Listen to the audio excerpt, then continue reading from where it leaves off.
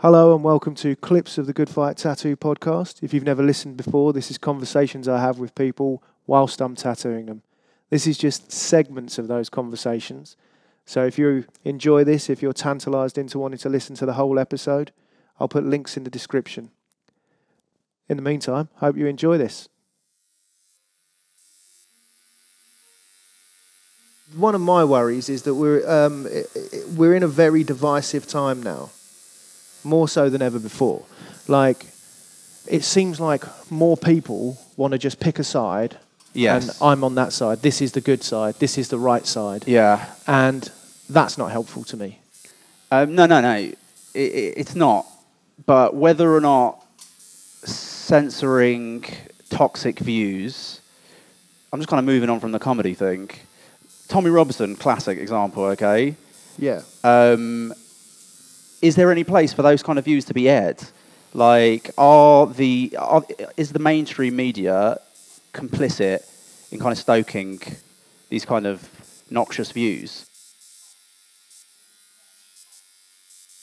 Well, this is exactly... I'm curious to know how people would vote again. But this is exactly my point with identity politics, is identifying and picking a team, because then people feel they have to back him because they've invested in that as a team. Well, it's brilliant in some ways because you've kind of manipulated people to vote against their own interests. Yeah. They're voting with their identity or this kind of fictionalized identity that has been manufactured and sold to them. Yeah. Which is the reason why, these kind of working class people will vote for Donald Trump.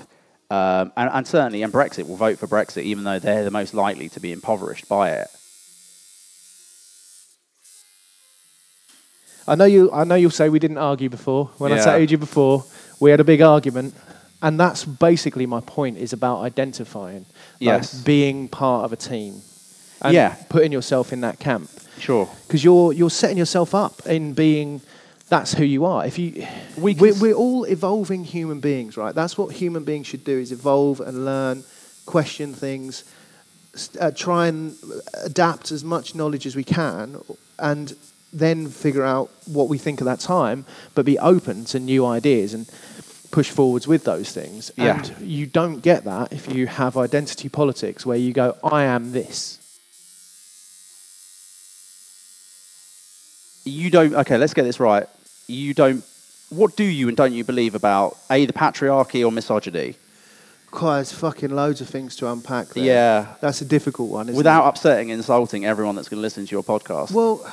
It's what I think is essentially, if you want me to sort of sum it up pretty quickly, the way that people are trying to tackle that and deal with that isn't what I think is the best way to approach it. In the same way that you discussed like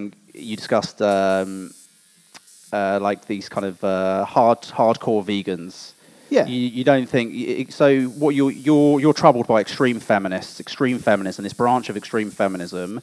Again, this falls into this kind of polarization of things. I'm troubled by divisive attitudes. Yes. And divisive natures. Sure. And somewhat I come into that because somewhat I can be divisive and I can have a very standoffish nature, and I can. You're contrary, I think. I can be contrary. Yeah, it's been said to me loads and loads of times in the past that I'm a contrarian, and there is some of that in me.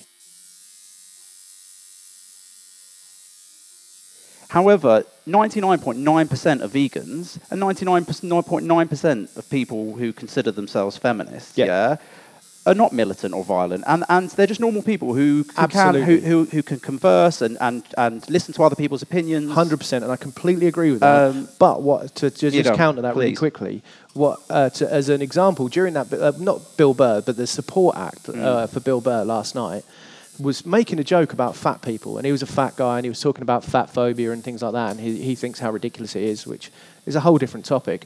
But during that, he delivered a punchline about someone complaining to him about something that he'd eaten, it was about pollution and how what you've eaten is affected by where it's from, and blah blah blah, and all of this stuff. And at the end of it, after the laugh, he went, fucking vegans, and got a bigger laugh than anything else he'd said, because 5,000 people in that venue went, yeah, vegans are like that. So what the trouble is those extremists gets seen by a lot of people. Okay, and then the opinion of veganism en masse is that vegans are like that. Yeah, but enough that it will get 5,000 people to laugh bigger about just a throwaway line about veganism than the actual joke and the setup.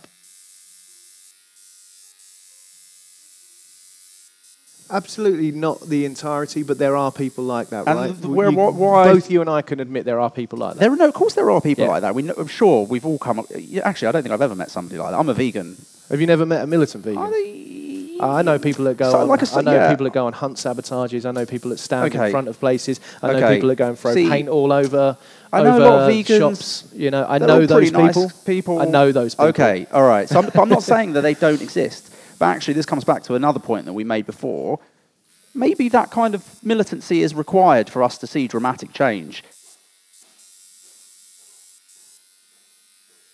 I don't know. She's pinned, as far as I'm concerned, she's pinned us. Anyone who's in bed with these guys loses any kind of self-respect. Anyone?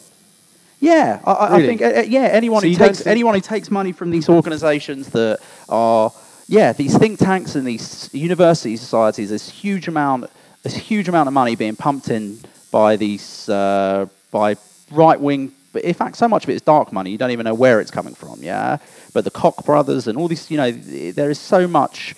There's so much nefarious money that is flooding into these things to try and it's trying to manipulate people in the way that they think about things. So do you think that's correct to do it from the other side? Do you think that... No, I'm not suggesting that... I'm not suggesting... Do you think the correct thing then is to just to only show people what is left-wing media funded by the left wing? No, not at all. Then how do you combat that?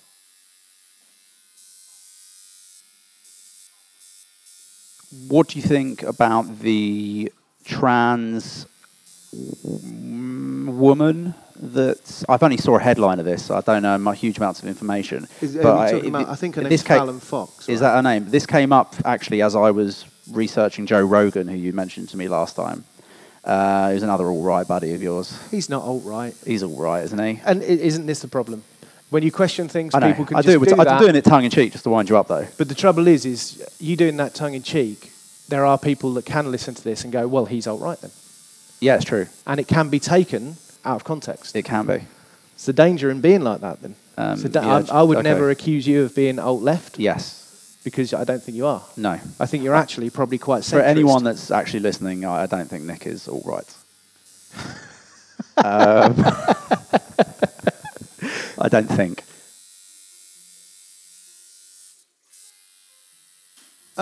Well, I don't think it's quite that simple to say that it's sorted. In which case, why do you think organisations like the UFC have separate men and women categories? Why do you think that it should just be men should be able to fight women then? If they're of the same, it's up to the individual, absolutely. If they want it, So you think they should? You think men and women should be able to fight each other as long as they're the same weight? Yeah, I don't see why if they want to. If they want to, but what you think that men will have an unfair advantage?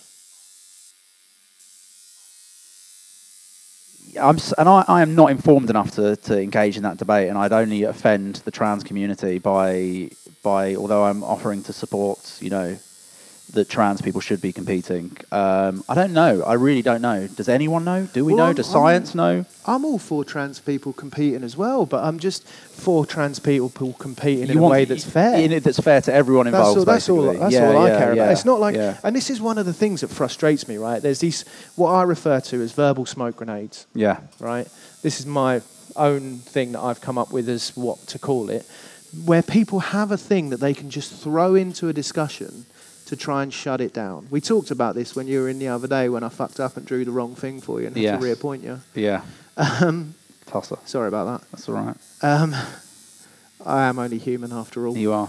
And so, like these verbal smoke grenades, right? So one of the things that happens when people are discussing this thing about trans people competing, right? And it happens a lot.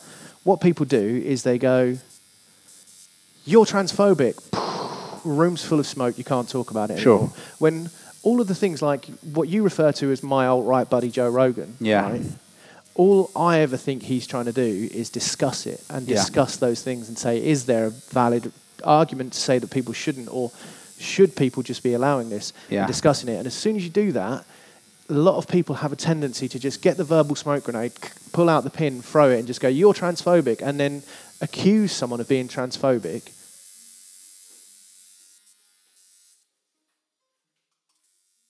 Thanks for listening. Hope you enjoyed this. If you did, please do all of the good things like and subscribe and leave a review. It means a lot if you do.